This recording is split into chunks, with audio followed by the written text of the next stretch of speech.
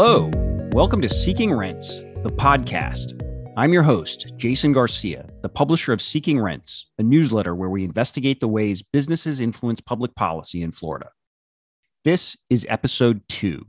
On today's show, we'll be talking about a favor that Governor Ron DeSantis and the Florida Legislature did for one of Florida's biggest and most iconic companies at the expense of that company's workers. But first, a couple of announcements. If you haven't already, please sign up for the Seeking Rents newsletter, where we are producing some of Florida's best corporate accountability journalism.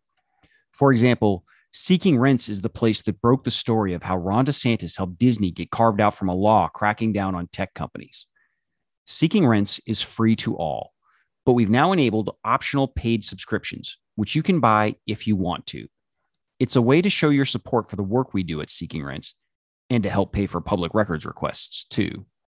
The DeSantis administration, for instance, often charges hundreds or thousands of dollars for what should be easy to fulfill requests for things like emails and text messages. And you should know, Seeking Rents will share all of its public records requests with other journalists, legitimate journalists. In fact, if you're a reporter and you want original copies of anything we've obtained, or if you'd like some help thinking through and crafting a public records request of your own, reach out anytime. I'm happy to help however I can. But again, paid subscriptions to Seeking Rents are optional. Regardless of whether you buy one, you'll still get full access to all the journalism we produce. The goal around here is to illuminate and inform, and hopefully inspire action. Okay, before we dive into today's main segment, I want to take a moment to lift up a recent story by another reporter that I think deserves more attention. It broke a few weeks ago, but as you'll see in a second, it's still very relevant, and it will be until October. If you've got a pulse, you've probably noticed that gas prices have been really high lately. And you might remember that a few months ago, Florida Governor Ron DeSantis made a big deal about coming to the rescue on this. In fact, just before Thanksgiving last year, the governor staged a pair of press conferences at gas stations in Daytona Beach and Jacksonville, where he told everyone how Joe Biden was to blame for higher gas prices, but Ron DeSantis was going to bring them down. Specifically, the governor said he was going to tell the Florida Legislature to suspend the state gas tax. That tax adds about 27 cents a gallon to the price of gas in Florida. And DeSantis said he was going to tell the legislature to suspend the gas tax for a long time, up to 6 months. At one stop, the governor looked into the assembled TV cameras and said, quote, "We'll basically zero it out for as long as we can." Well, the Florida Legislature ended up suspending the gas tax, all right, but only for 1 month and not until October. Remember, the legislature was in session this year in January and February, so it could have cut the gas tax as soon as mid-March if it really wanted to. But instead, the legislature's Republican leadership decided to make Floridians wait for a break on gas prices for 6 months. This tax cut is still more than 2 months away. Republicans in the legislature claimed that waiting until October was their idea. They said they wanted to do it during a slow month for tourism, so they didn't end up saving a bunch of money for people from outside of Florida. This was all a bunch of, let's call it baloney. First of all, October is not an especially bad month for tourism. In fact, September is quite a bit worse. And second of all, it was not the legislature's idea to delay this gas tax cut until October. It was Ron DeSantis' idea. Lawrence Maurer, a reporter for the Tampa Bay Times, is the guy who figured this out. He found emails that showed the governor's own staff proposed limiting the gas tax cut to 1 month and delaying it until October. What's more, the governor's staff proposed this literally 9 days after DeSantis claimed to all those television cameras that he was going to push for a giant 5 or 6 month gas tax cut. In other words, in public, Ron DeSantis was telling you he was pushing for as much gas tax relief as possible. In private, he was making sure you wouldn't save a dime until October. Why would he do this? Why would the governor want to make you wait for 6 months before giving you a tax cut? Because that's when it will be most helpful to his reelection campaign. This is entirely about political strategy and personal ambition. You see, Florida politicians do a lot of these kinds of temporary tax cuts. They call them tax holidays, and there's usually a few of them every year. There's almost always one just before the school year starts for clothing and back to school supplies. And there's usually one just before the hurricane season starts for flashlights and batteries and other storm supplies. And every time the state holds one of these tax holidays, there's a big burst of free advertising and positive publicity in the form of stories on local TV news stations. By delaying the start of this gas tax holiday until October, Ron DeSantis is betting that a whole bunch of favorable TV stories about him will hit the airwaves just as voters begin casting ballots in this year's governor's race. But he's also betting on your ignorance and that you won't ever stop to think about why he made you wait this long for help in the first place. Okay, so now let's turn to our main story of this week. It involves a favor that Ron DeSantis and the Florida Legislature did last year for one of Florida's biggest and best-known companies, Publix. This was some favor, too. It involved taking rights away from thousands of Publix employees. This favor has never been reported before, and it's a perfect illustration of something one of my journalism mentors taught me about the Florida Legislature when he was first showing me around the state capitol 20 years ago. 90% of what goes on up there is a trade show. Here's what that means. Florida lawmakers hold a 2-month legislative session every year, and that session gets a lot of media attention while it's happening. But almost all the coverage focuses on a relatively small handful of issues, the big culture war battles of the day, plus a bit about the state budget and whatever pet issues the governor or House and Senate leaders choose to elevate themselves. But the legislature actually spends most of its time helping businesses, giving a tax break to one company over here, repealing a regulation for another company over there, and just generally refereeing disputes between industries. Yet only a tiny fraction of this stuff gets any attention at all from reporters or even most lawmakers themselves. Now, that's partly because these business issues are often really complicated, so complicated that no one takes the time to crack inside them, especially when there are so many other easier to understand issues to focus on instead. Of course, this is often just what corporate lobbyists are counting on when they try to slip something through. The favor they did for Publix, which happened during the 2021 legislative session, was exactly this sort of issue. But let's unpack it now. To do this, there are a couple of concepts we need to understand. The first is something in business law called appraisal rights. They're also sometimes called dissenters' rights, and they're a right that belongs to a shareholder in a company. Let's say you decide to buy some stock in a company, but then that company decides to sell itself to another business at a price that you think is way below what the company is actually worth. You're just a minor shareholder in the grand scheme of things. There's nothing you can do to stop this sale if bigger investors support it. But you do have appraisal rights.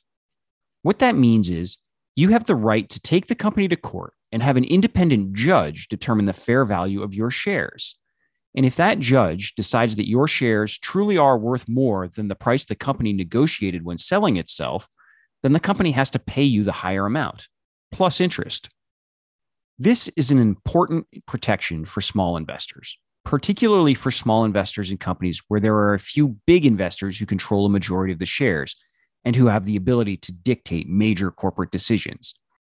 And it's a check against management self-dealing or other conflicts of interest in mergers and acquisitions and other big company-altering decisions that can devalue the holdings of smaller investors.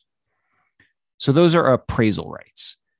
But then again, not every shareholder has appraisal rights.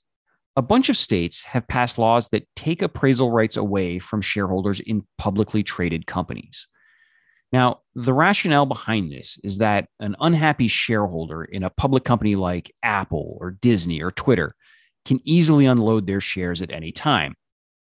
And they don't need a judge to figure out a fair market value for those shares because public stock markets do that themselves.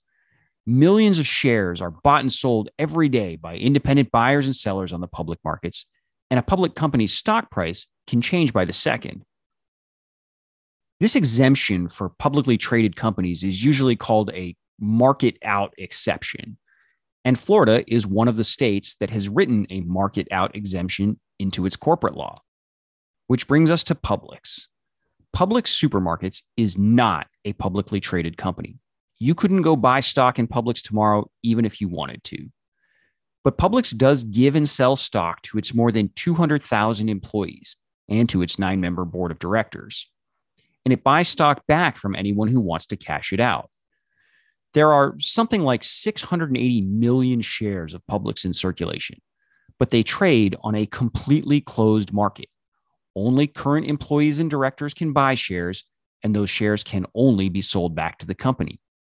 And the price of each share is set by the company itself. Specifically, Publix's board of directors hires an outside vendor to decide the company's stock price, which it does, according to Publix, by comparing Publix's financial results with those of similar publicly traded companies. The share price is adjusted every quarter. In other words, the price of Publix stock changes just 4 times a year.